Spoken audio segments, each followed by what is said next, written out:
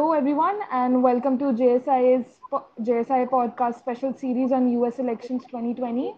In today's episode, we will have a quick chat on Senator Kamala Harris's selection as former Vice President Joe Biden's running mate. But mostly, we will be diving into US-Latin America relations and its importance during this election with Professor Sebastian Catrona, who is an assistant professor at the General School of International Affairs. Hello, Professor. Hello, thank you so much for the invitation. Thank you, Professor. So let's dive in.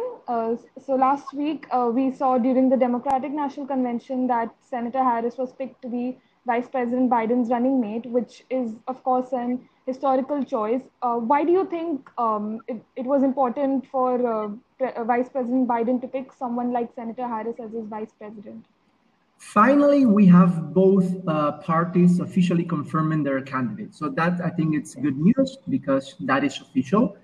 Regarding your question, I would say that Kamala Harris, and everybody knows this, is the first African-American woman to run for the vice presidency.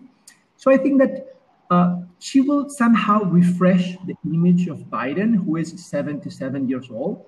She's relatively young, and she's the daughter of Jamaican and Indian immigrants. So she somehow reflects the growing diversity of the Democratic Party.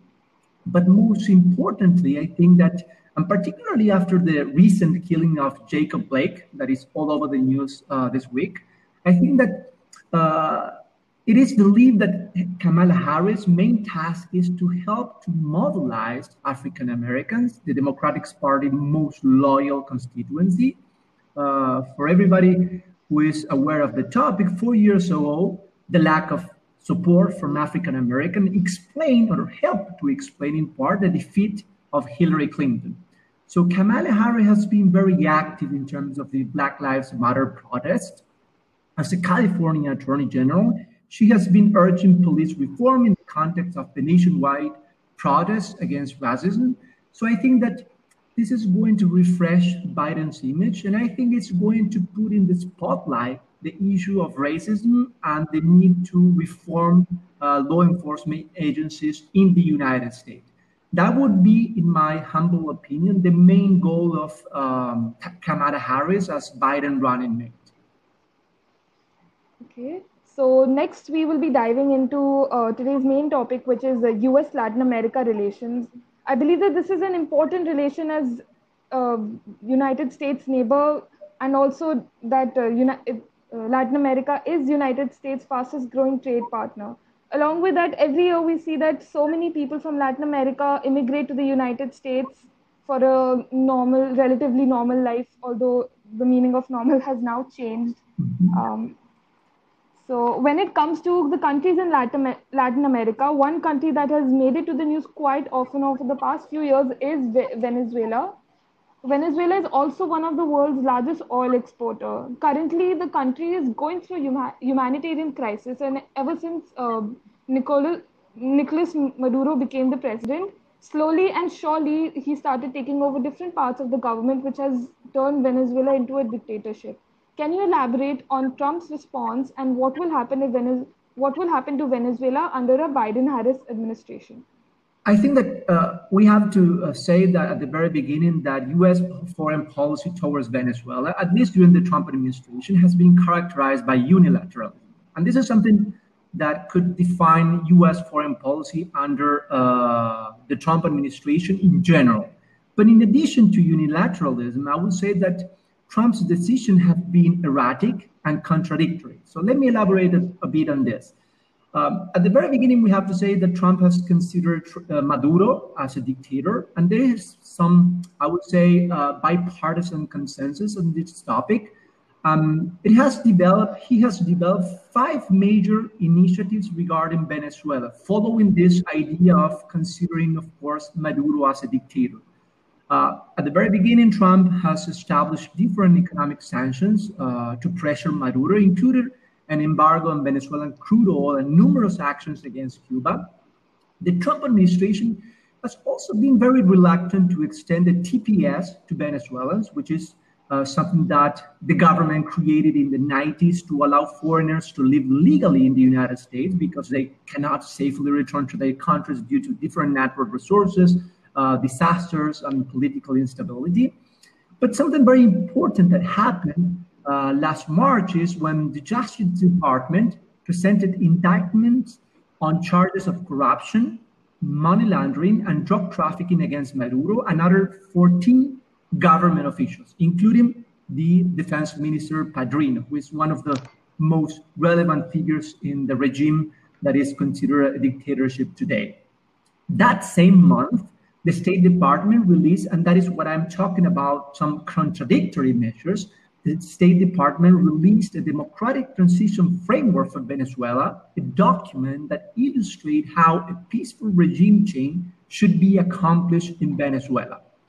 That framework builds, of course, on the proposals developed by the opposition, particularly, I would say, although this is not confirmed, but I would say that builds on the position of Juan Guaido, stipulates that a negotiated agreement is needed between Maduro and the opposition to transition into a Council of State.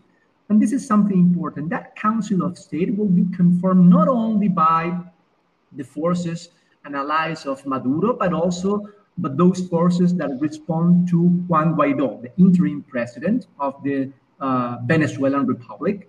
So I think that plan somehow offers assurances to Venezuelan armed forces, including maintaining Padrino Lopez, and also provides a pathway to arrange new elections.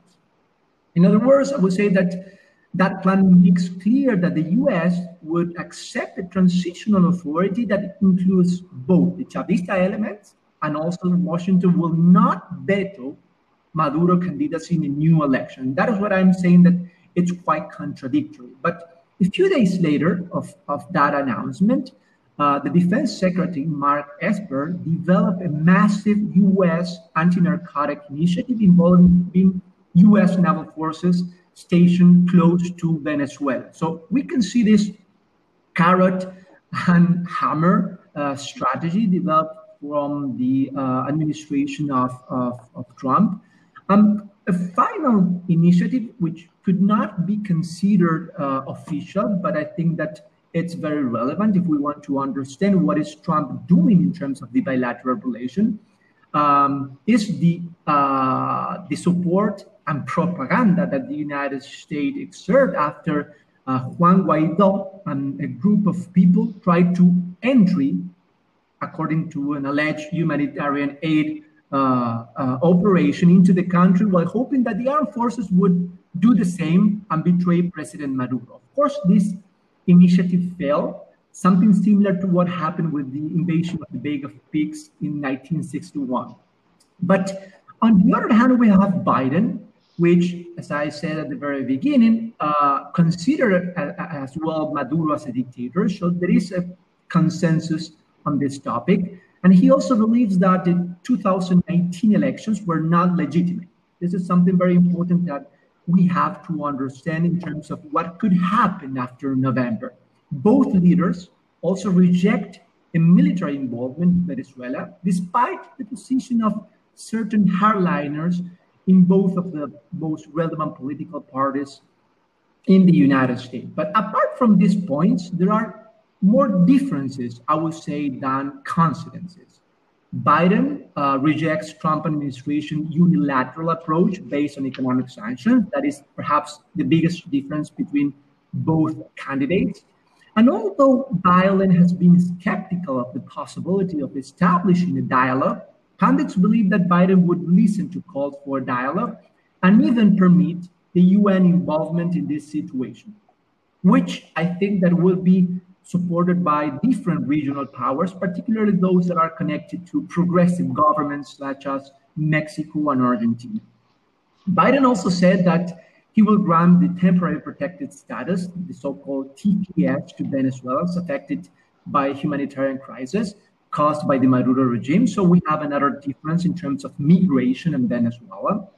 Also, I think that a new emphasis is likely to be put on working with the Lima Group and other groups to isolate Maduro and address the serious humanitarian and refugee crisis that is happening today in Venezuela. And I think that we have to remember that what Obama did during the last years of his presidency was trying to approach not only Venezuela, but particularly Cuba. And I think this is going to be key in the future.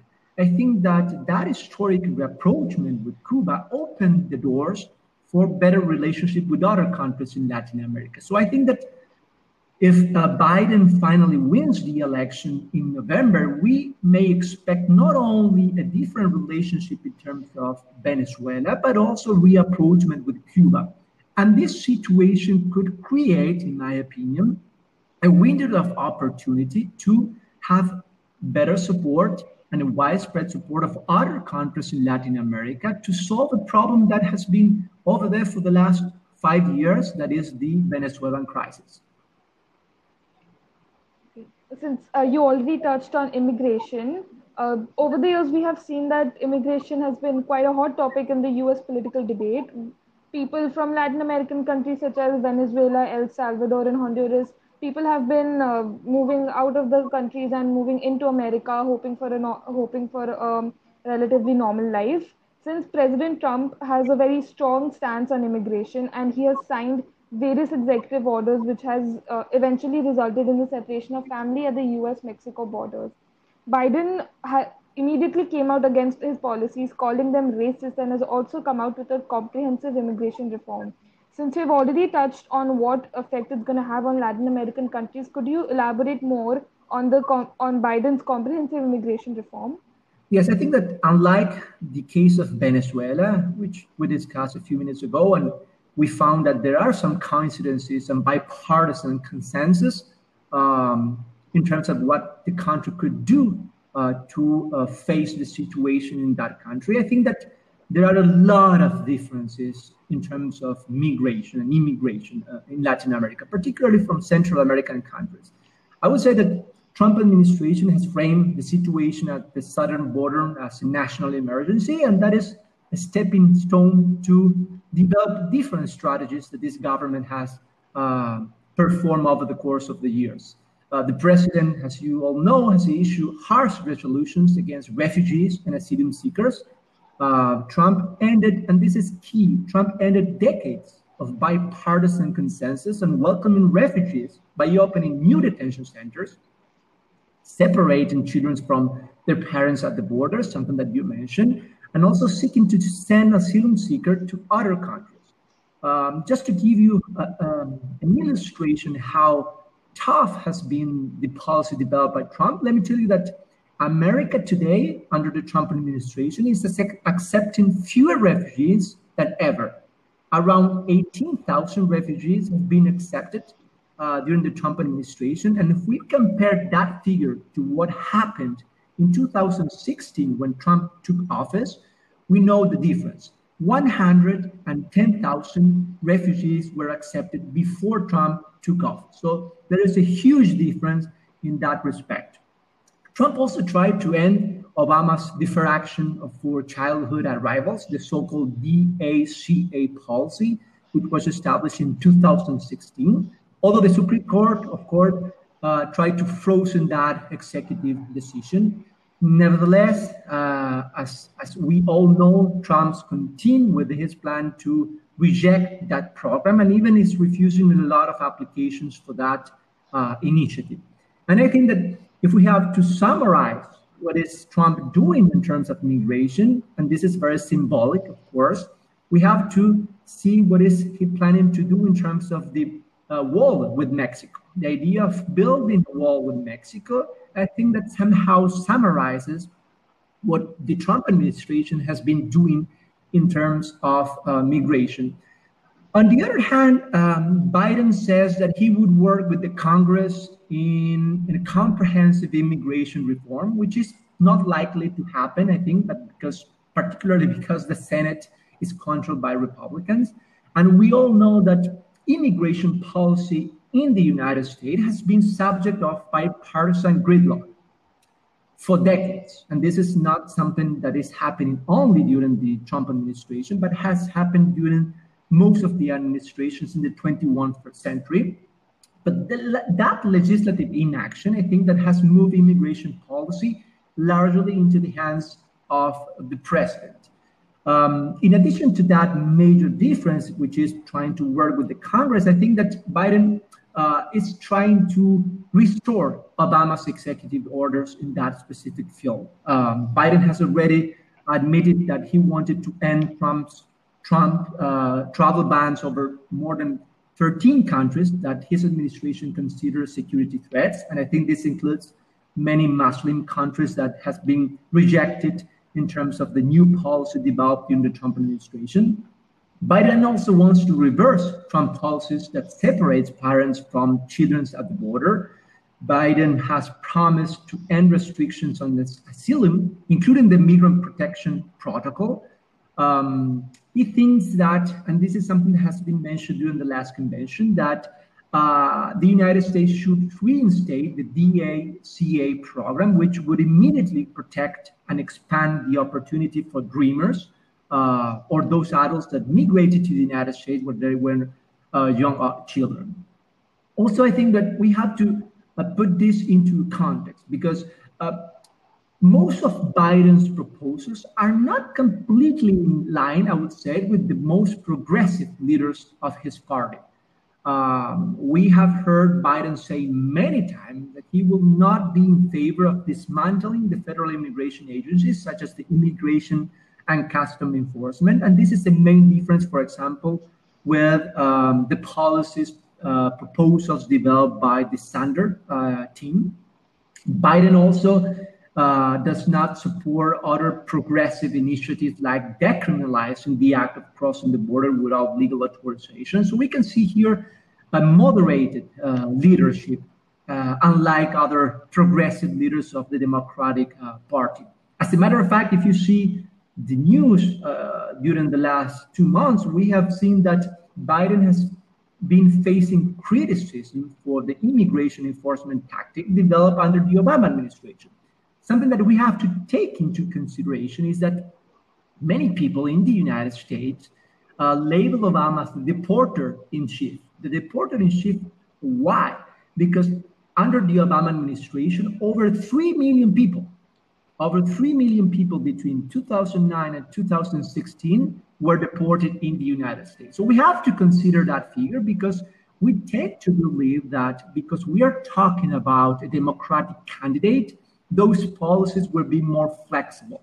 And that is something that not always happens in the United States, particularly when dealing with topics that are very sensitive like immigration. But to summarize these differences, I think that the elections are going to press also Biden to take a more active stance in terms of immigration. I think he needs to reach Hispanic communities. And I think that the launching of the Todos Conviven or All with Biden, the spot that he launched a few weeks ago, is somehow illustrating the need to reach that Hispanic community. And I think that immigration would be a key topic to discuss for the last 2 months of the campaign. And to conclude on this topic, I will also say that the United States, if Biden finally wants to recover that leadership internationally, would need to make changes domestically. So this topic, even though it's a domestic topic issue in the United States, it's connected to U.S. foreign policy. It's connected to the role of the United States overseas, because if the United States is not able to address topics like migration, the treatment of the refugees, which was considered by most as a global model, we cannot expect the United States to lead the world in other topics. So I think we have to pay a lot of attention because most of these topics, they may seem domestic topics, but they are connected to the idea and the proposal of Biden to recover that leadership and to work with other countries in a more, I would say, multilateral world. Okay. So next we come to the COVID-19 pandemic. As we've seen, it has gravely affected the world, and especially in Latin America, where we have seen that a lot of people have suffered, and so along with that, we have now seen that US-China relations have also worsened. But now China has started to gain influence in Latin American countries through medical diplomacy, where China has been providing these countries with medical supplies, which shows another angle of China's soft power. Do you think US considers this as a threat, and can you comment on what is going to happen to this under a Biden Harris administration, and will they be able to establish American leadership in Latin America? Of course, I think that this process began even before the pandemic. So we have to first consider that Latin America has been traditionally considered as a US backer by Washington policymakers. This happened during most part of the 20th century. We all know what happened with the Monroe Doctrine. We all know what happened with the US role in the continent during most part of the 20th century, I would say. But the influence of China has increased dramatically, not after the pandemic, but I would say even before. And I think that we have to emphasize what happened after the 9/11 terrorist attacks. After the 9/11 terrorist attacks, the US focus, at least in terms of foreign policy, shifted from different places around the world, including Latin America, to the Middle East. That situation created a window of opportunity for China to increase the influence of that country into Latin America.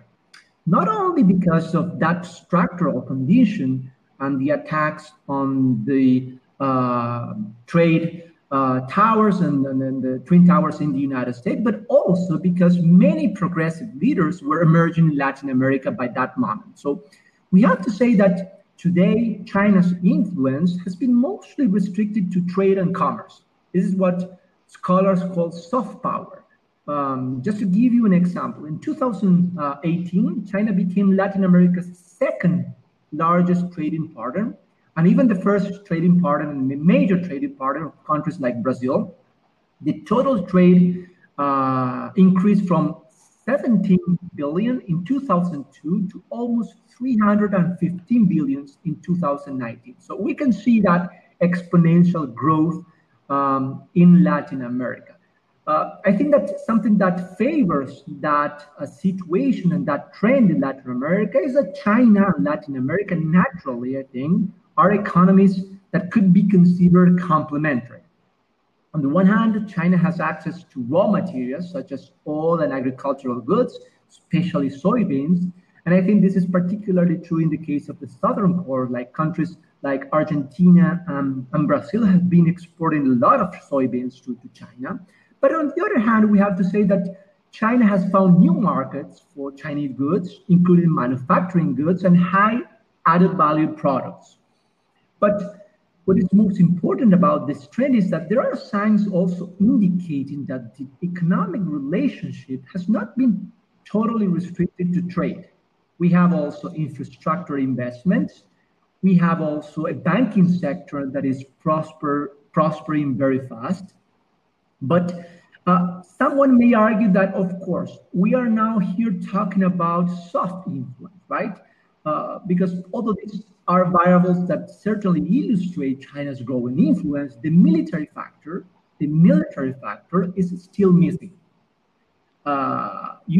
Realism would argue that this is meant to happen, right? When you have first economic interdependence, you have a lot of trade between the two regions, you may expect in the short term or in the long term to have a greater military influence in the region.